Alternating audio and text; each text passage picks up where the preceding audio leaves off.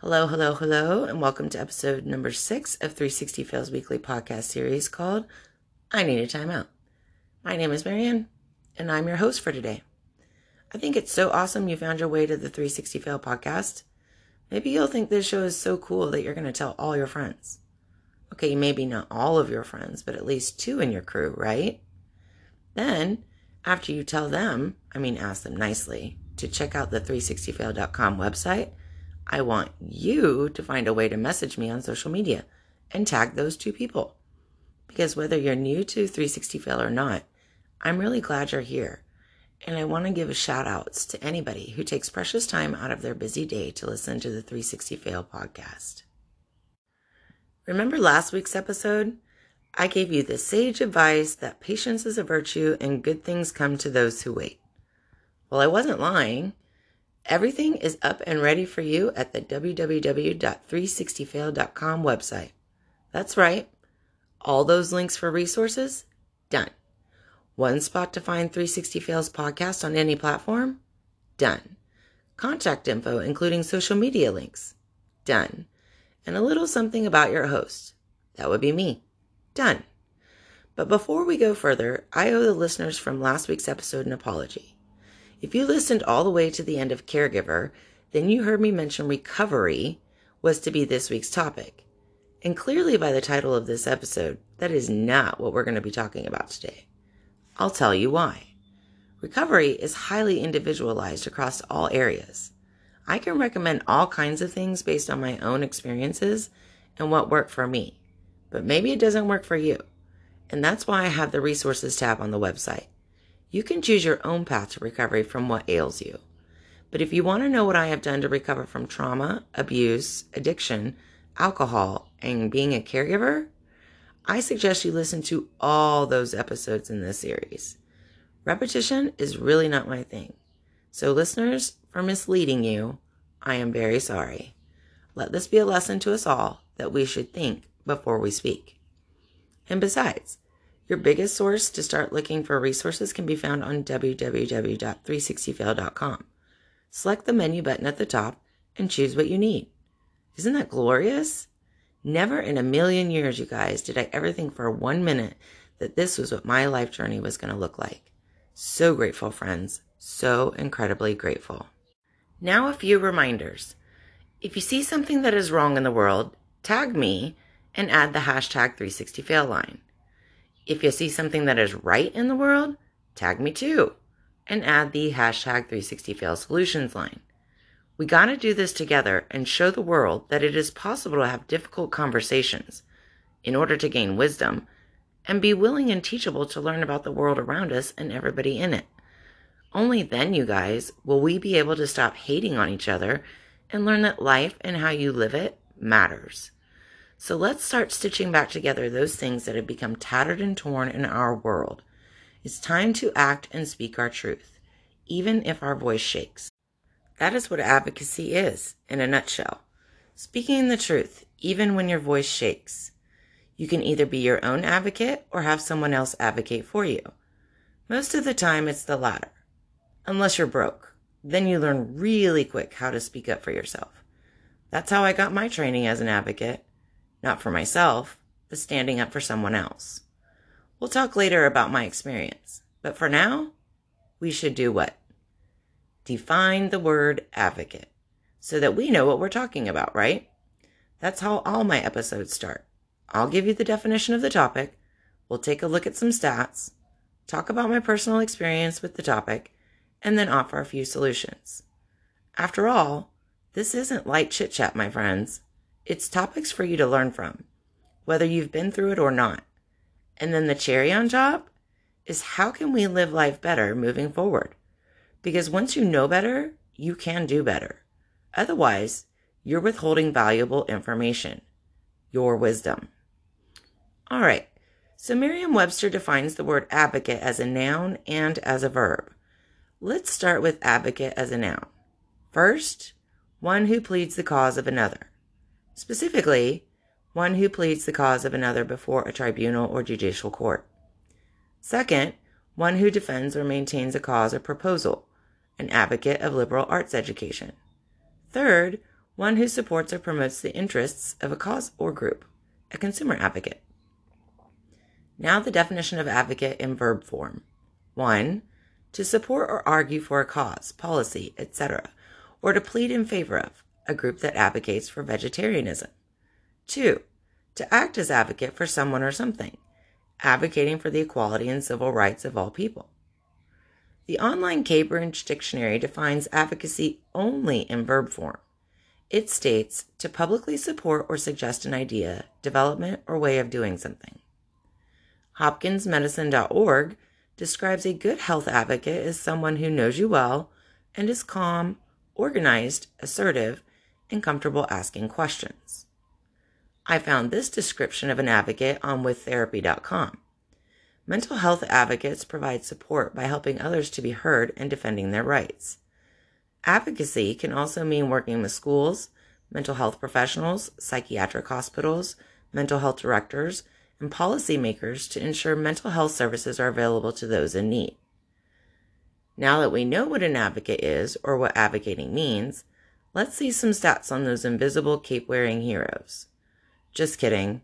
Shockingly, there are no stats I can find on anything about advocates or advocacy, unless you are a professional paid advocate or want to become a professional paid advocate. There's far more information on the importance of advocacy than anything else.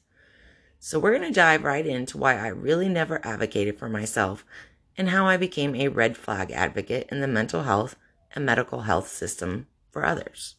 I suppose you could say my first attempt at advocating for myself was when I was sexually abused at the age of 4. I told my mother that someone hurt me. In other words, parent, please help me so this doesn't happen again. Well, that was not what happened. Just the opposite. I was called a liar and it was never spoken of again. In fact, it's the reason I never advocated for myself until well into adulthood. Because who could I turn to for protection and help when I was being abused? Virtually no one. In the 5th grade, my mother did advocate for me against my very conservative and controlling math teacher. My math teacher thought my skirt was inappropriate. It wasn't. I just didn't sit very ladylike at my desk and lunch table. My mother's response when she was called in by my teacher? What are you doing looking under the desk and table at my daughter's skirt? The solution? Don't wear that skirt again. I tried to advocate for my adult self to an employer after almost being raped by the security guard. The next day, I and the security guard were escorted out of the building and we were fired. Now I started to understand that doing the right thing generally was not going to work out for me, and nothing about these experiences effected any kind of change. Then my oldest daughter started elementary school. She was a hot mess and a whole lot to handle. Already diagnosed with ADHD and oppositional defiant disorder and on medication. I asked the school to continuously help me find the right path for her education and solutions to, rather than repercussions for, her behavior. The educator's response was generally one of, "We know how she is, so we aren't going to dish out punishment that she deserves. So just make sure you get her under control." In fact, it wasn't until the end of her 2nd grade year that the principal actually conceded to an educational psych eval for the next school year, because my daughter had threatened to stab another student in the neck for getting her in trouble. However, the principal wasn't exactly supportive, and it seemed to be more of an inconvenience. That school was violating the No Child Left Behind Act. According to Understood.org's website, the No Child Left Behind Act, or NCLB Act of 2001, was in effect from 2002 to 2015. It was a version of the Elementary and Secondary Education Act. No Child Left Behind was replaced by the Every Student Succeeds Act in 2015. When the No Child Left Behind Act was the law, it affected every public school in the United States. Its goal was to level the playing field for students who are disadvantaged, including students in poverty, minorities, students receiving special education services, and those who speak and understand limited or no English. The goal of NCLB was to provide equal educational opportunities for disadvantaged students. States had to bring all students, including those in special education, up to the proficient level on tests. They had to set targets for improvement, called Adequate Yearly Progress, or AYP. Adequate Yearly Progress goals and sanctions were supposed to push schools to improve services and instruction for struggling schools, including children in special education. These penalties didn't apply to non-Title I schools. Did you catch that? The law was supposed to affect every public school in the U.S. And then way at the bottom, the penalties were not applicable to any school unless they were a Title I school. A Title I school has many low-income students. If a Title I school didn't meet AYP, NCLB allowed the state to change the school's leadership team or even close the school.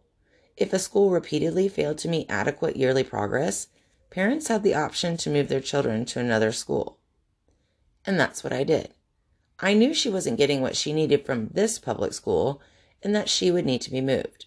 However, in that same year, 2010, the state of Arizona defunded a short-lived full-day kindergarten program following the recession, and my youngest was ready to start kindergarten in that fall. According to a 2016 article by AZ Central, kindergarten is not technically a required grade in Arizona, meaning the state does not fund or oversee it as it does other grades. The current school no longer offered free all-day kindergarten. Now I would have to pay for a full-day kindergarten program, if I could find one, or send her to a half-day of kindergarten for free, but pay for the daycare afterwards, because I worked full-time. The education system here was not making it easy for me to provide the most basic requirement of a parent, giving your child an education, which I am required by law to do as a parent, or could be found guilty of truancy. Nice. Let's penalize the parents because the educational system is so complex that I have to find a completely different school for both of my young daughters now. Thank the Lord, my longtime in-home daycare person gave me a lead on a charter school that was offering free all-day kindergarten. Had a school for ages pre-K through 8th grade, small with only 100 kids and a boys and girls club across from their parking lot, as well as before and after care right on site. Talk about life made easy. One location for both children to be dropped off and taken care of before and after school? Yes, yes, and yes. My only concern was that they did not have a special education program in place because they were a charter school. Hopefully, my oldest was getting enough help outside an educational setting through therapies and my work with her at home that I wouldn't need it. Well, that was great for one school year, and then I turned into an educational advocate for my special needs daughter during her 4th grade year. By this time, she was diagnosed with ADHD, oppositional defiant disorder, Asperger's autism spectrum disorder, and all the subsequent disorders associated with it. And because they did not have a special education program, I provided them with a binder filled with information about her disorders, the medications, the therapies, and the helpful tips for educators section. I gave the school a personalized manual on how to help my special needs child in their educational environment and in their before and after care program. Nobody on that campus knew or understood anything about special needs children, let alone a developmental disability like autism. They were grateful and also informed me that they now had a special education department and staff on site. Well, thank goodness, because I really didn't know what the hell I was doing and would have preferred trained specialists to work with my child and actually help her succeed. I also went into her classroom one day to read a book that was age appropriate about Asperger's autism spectrum disorder, with the hopes of helping her classmates understand that she was not like everybody else. They switched teachers about midway that first quarter of school, without notifying anyone. If you know kids with special needs, they aren't very fond of change. Needless to say, my oldest was not handling things well, and her younger sister was being picked on because her older sister was a complete nightmare for the other kids, thus driving resentment between the sisters. Now they were both in counseling. I realized the special education department for this school was really unable to provide my child with the appropriate education, accommodation, and services she needed while in a learning environment. I started looking for a specialized school for Asperger's kids. Then, over Christmas break that year, I received an email from the only special education teacher at that school. It was a blank IEP form, and I was asked to fill it out so we could have proper documentation of needs and services to fit my daughter through her individualized education plan. I didn't even know what an IEP was, let alone how to fill it out. But I scoured the internet to figure out appropriate wording, how to set goals, what goals to set, and everything else that may be needed to assist with my daughter, including a behavior intervention plan. In my heart, I knew this was wrong. This was supposed to be filled out collaboratively with the trained educational providers, and I should offer my input. But since they told me to do it, and I didn't know anything different, I filled it out to the best of my ability. I was glad they were officially trying to help her. I needed extra outside support from people who went to school and are trained in this stuff. I'm just a mom trying to help our not-so-average child. Somebody, please help me. The last half of that school year was a complete disaster of humans and elementary education. Her teacher, whom at this point I had zero respect for, would not follow the IEP plan, sent me emails every day on anything my child may have done wrong. If there wasn't an email, there was a phone call from the principal. The only ally, it seemed, was the new SPED teacher. She seemed more than willing to help my daughter and totally agreed with me on all aspects of thought. SPED is short for special education. The homeroom teacher taught my child how to kiss another person by demonstrating on her own hand.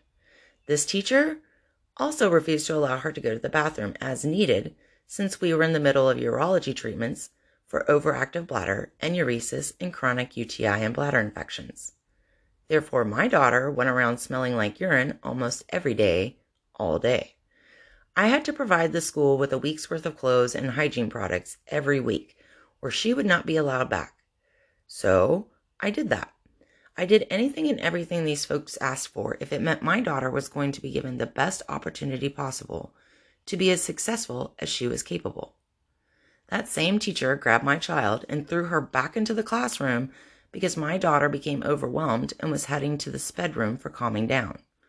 This accommodation was a part of her IEP and behavioral intervention plan, and that teacher told her no, she couldn't leave the classroom. I called the principal, stated that I was going to file a complaint against the teacher with the Department of Education. Panic. The principal called an emergency meeting with me and the special needs director. I had just gotten to work and had to turn around and leave to go back to the school I was just at. This wasn't uncommon. I had an adjusted work schedule because I was frequently called to the school for meeting after meeting. I could barely get any work done at my job. When I got to the meeting that day, the educators even joked that they should put me on their payroll because I was at the school just as much as they were. But the whole point of that meeting was to give me whatever I wanted to help my daughter if I would just not file the complaint with the State Department of Education. Excuse me? Could you say that again? You want to handle this internally, because if I file a complaint against a single teacher at a single school, then the whole school gets put under investigation? Well, I really had no beef with the actual school at this time. It was the damn teacher in charge of my kid every day that was making life worse for everybody in my family. When I say they offered me whatever I wanted, they literally asked me to sit and write a wish list for my daughter's educational environment. So I did, because I didn't care how it got handled or rectified. I just wanted a solution to end this madness. The next month, I found a school that was just for Asperger's kids, and it was a private school with a hefty tuition that I could not afford. After the tour, I was amazed at the complete difference in their attitude as educators towards the special needs community and their families. You see, in all this BS, I learned in my own research that if a public school could not provide the least restrictive environment and reasonable accommodations necessary for my child to learn successfully, then the school was obligated to place them in a different school that could provide all the necessary requirements at their district's cost. I requested that the elementary school she was currently in to please transfer her to this other school I'd found that was especially dedicated to kids with Asperger's. I was denied, based on the fact that they were providing the basic needs to accommodate my child. I disagreed, but after touring the Asperger's school, I was given a packet of info. In that packet was an advocate's business card and loads of information for scholarship programs. The Asperger's school recommended that if the school I was at wouldn't play nice, to call an advocate. At that point, I didn't think I needed one, because the state had just started an Empowerment Scholarship Account program, or ESA, that allowed parents to place their special needs child in any school they felt would best serve their educational needs, and that instead of paying the school district the funding, the state would pay the parent directly, thus making the parent the school district in fact. Well, I found a way around the Defiant school I was at and was going to be able to place her in a specialized school for her developmental and behavioral issues using the ESA program. All I needed to do was update her educational diagnoses from ADHD to autism. The SPED department had been in fact using treatments and interventions appropriate to a child on the spectrum and had never suggested that she was anything otherwise. But initially, to fast-track the IEP, they tagged her as ADHD only, and that meant the scholarship was only about $150 per quarter. If updated to reflect her Asperger's diagnosis, then the scholarship was about $25,000 per year, just enough to cover the private school tuition. I explained to the principal and SPED teacher that we needed to update her educational diagnosis to include autism spectrum disorder, so that I could apply for the scholarship, which they didn't even know existed. Then they explained in order to do that, the district psychologist, speech therapist, and occupational therapist would need to perform an assessment, and then an update could occur. Okay, that's fine. Let's get the ball rolling, because I wanted to place her the very next school year for 5th grade in that school. Then we had the meeting to update the educational diagnoses. I was told that she did not meet the requirements of autism, and they would not change anything. I was shocked. Wait, what? I have a psychologist and a psychiatrist who both have diagnosed her with Asperger's. In their words, and the words of the state educational system, outside doctors' diagnoses mean absolutely nothing when it comes to education. Apparently, only a psychologist or psychiatrist who is specialized in education is the one who has the actual say-so. Then I argued the fact that they themselves were using interventions specific to autism in the educational environment. Their response? True, we are. But it's because they work, not because she's on the spectrum. Okay, what the hell, people? You're talking out both sides of your face. I know something is very, very wrong in this school. And why on God's green earth would you deny a student a chance to be successful? It wasn't costing them a dime to send her there using the ESA scholarship and drive her the additional 2 hours per day to drop her off and pick her up. So what was the problem here? It seemed they were not going to play nice, just like the private school had warned me. So I called the advocate provided in their packet and explained the story. We agreed on her rates for employing her, and another emergency IEP meeting was to be scheduled. That's when I would meet her. Over the next several weeks, I was met with opposition, ridicule, silence, and harassing phone calls and threatening emails. They didn't even know I was bringing an advocate with me. She was going to be a surprise.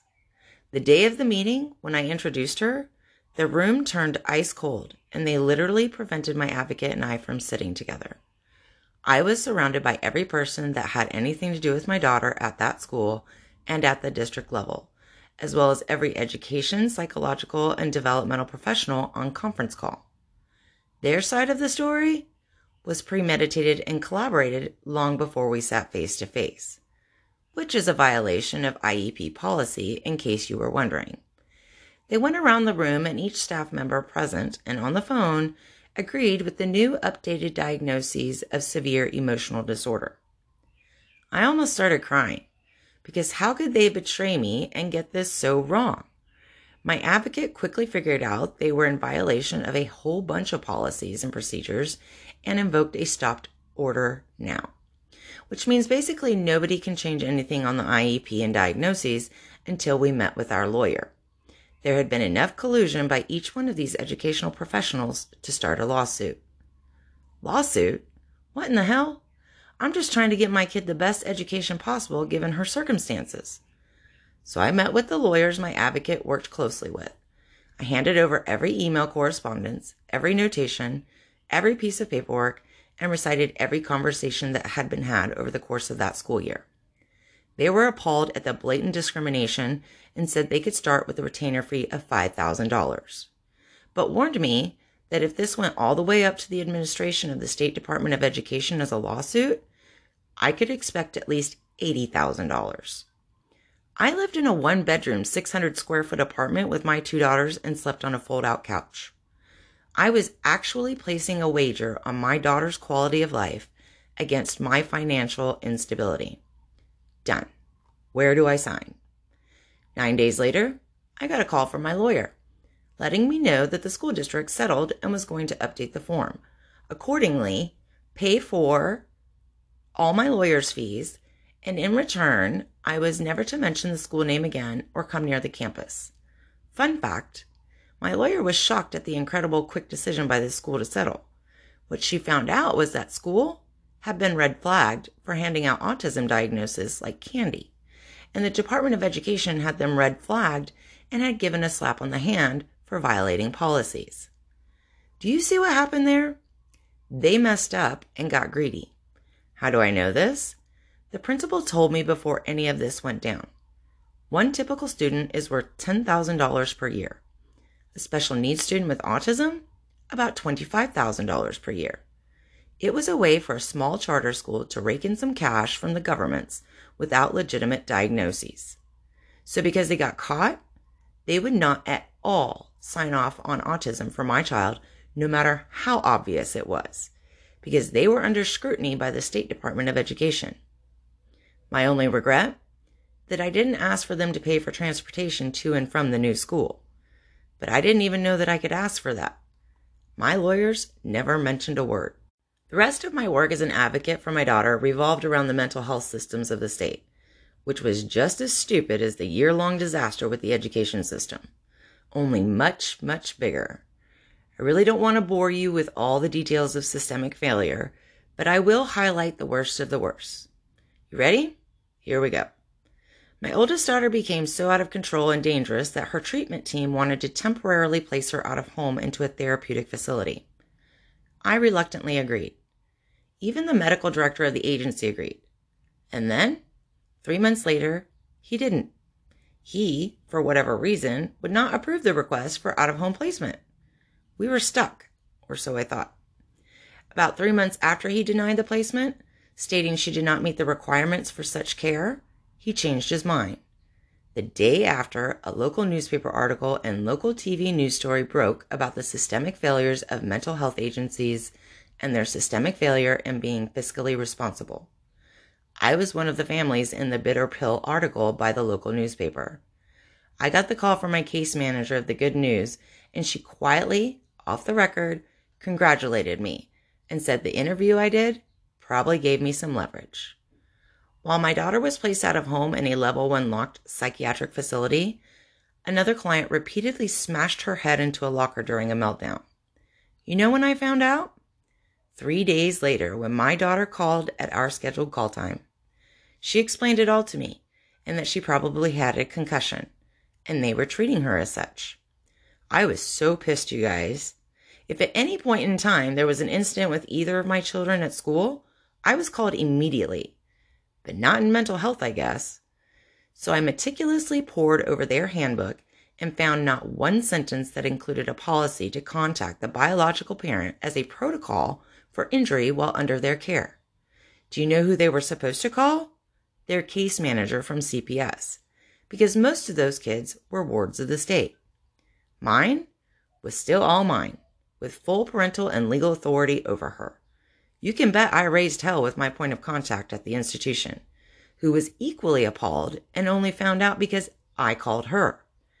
That facility created an ad hoc committee to update and change their verbiage, policies, and protocol. This would not happen to another parent again. Her next placement was in an HCTC.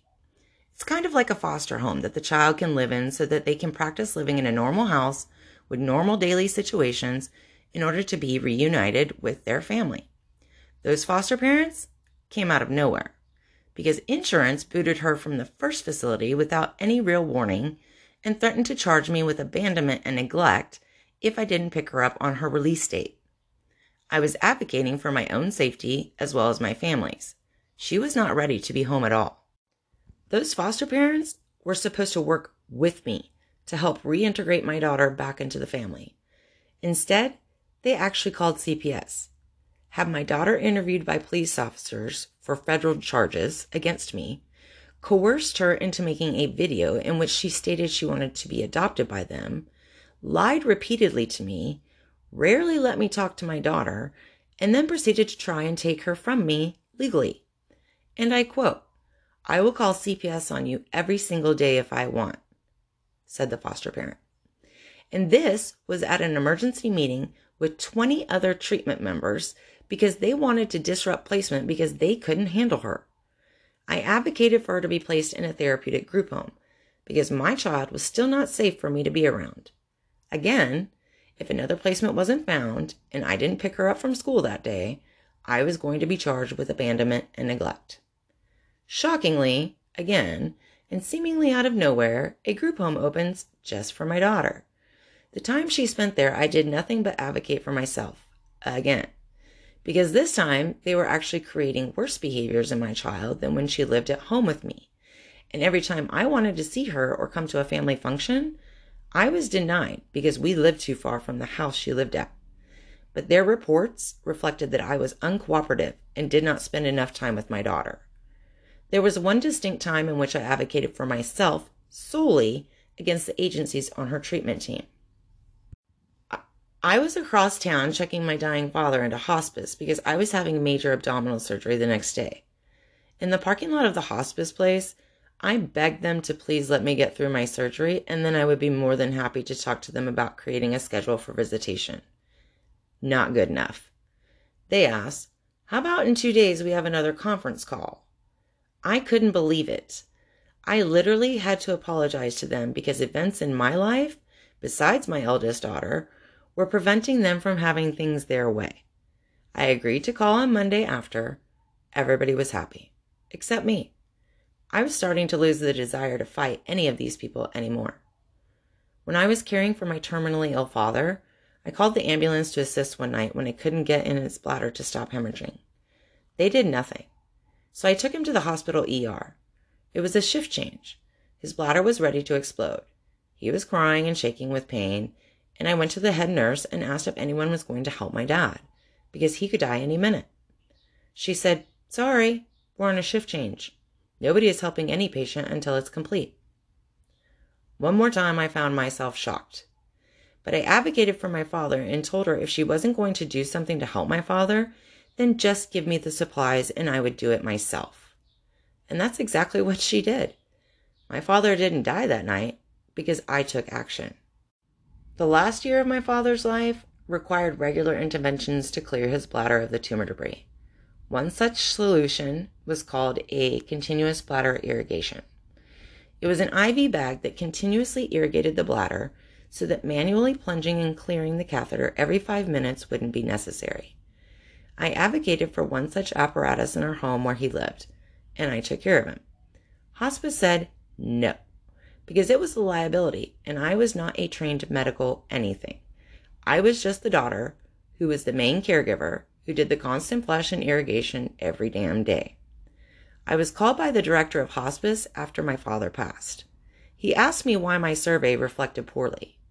I pointed to their mission statement, the fact that I was doing exactly what the nurses did, and that fiscally it made more sense if a family member could do it because a nurse is far more expensive.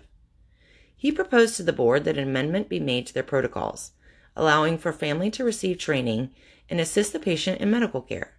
Cheaper on the company, easier on the caregiver. Maybe the next caregiver can get the supplies they need for their terminally ill loved ones. In my big finale in advocacy for another, when my daughter was inpatient at a mental hospital for psychosis, I needed her to go to a facility that specialized in early onset schizophrenia. I had exhausted all in-house resources for my state's insurance requirements. I wanted to place her in a facility in another state that was in network. I was denied. I hired a lawyer who specialized in mental health patient and family rights. We tried every which way to get around an actual lawsuit, but the result was no. So we filed the lawsuit against the state healthcare system. I eventually withdrew that case because I couldn't get any one of the 9 psychiatric professionals to testify on my behalf of the medical necessity of placing my daughter in another hospital in another state. Not even her own psychiatrist. This was our last chance to really try to make a difference in her quality of life and well-being. Mostly, I withdrew the case because I did not want to set a precedent that may hinder another parent's ability to do what's right for their child. After that, I became a member of the County Human Rights Council and a member of the Protection and Advocacy for the Mentally Ill Board. If you really want to know how deep the systemic failure is, attend those public meetings mandated by the federal government for transparency in human rights. They are everywhere in your cities, states, and nation. Get involved, you guys. Nothing changes if nothing changes. And there are things that are always worth fighting for, if there is but one fool left to fight. I am that fool, y'all, and I will fight when people aren't following through on their commitments and responsibilities at a public level. I have corresponded with lawmakers, reporters, heads of state, educational institutions, medical care facilities, and any other person, place, or thing that meets the qualifications for a #360fail title. You can guarantee that if I ever say fail, it's because they earned it, and someone needs to put a stop to it. I cannot tell you how many other countless advocacy situations I have trailblazed my way through, but I can tell you this. I cannot do it by myself. I need help, and another who is willing to help, or at the very least, listen to what I'm saying. That's where you all come in. Let's be the voice that booms when it speaks the truth and affects real change in real ways in real people's lives. And on that note, I must confess that my personal life has been a whole lot more than I can handle for the past 2 months. In fact, I need a break. So this will be my last podcast series for a little while. It's time for me to rest, replenish, and reduce. But I will still be making my presence known and available on all my social media platforms. Just no podcasts. So please be sure to stay tuned on social media for news about upcoming events or things I'm working on. Until then, I thank you for listening to this 360 Fail weekly podcast series called I Need a Timeout. I appreciate each and every one of you for just being on this planet. I hope you do the same for others. Keep fighting the good fight. Be kind, be compassionate, be helpful, and be patient.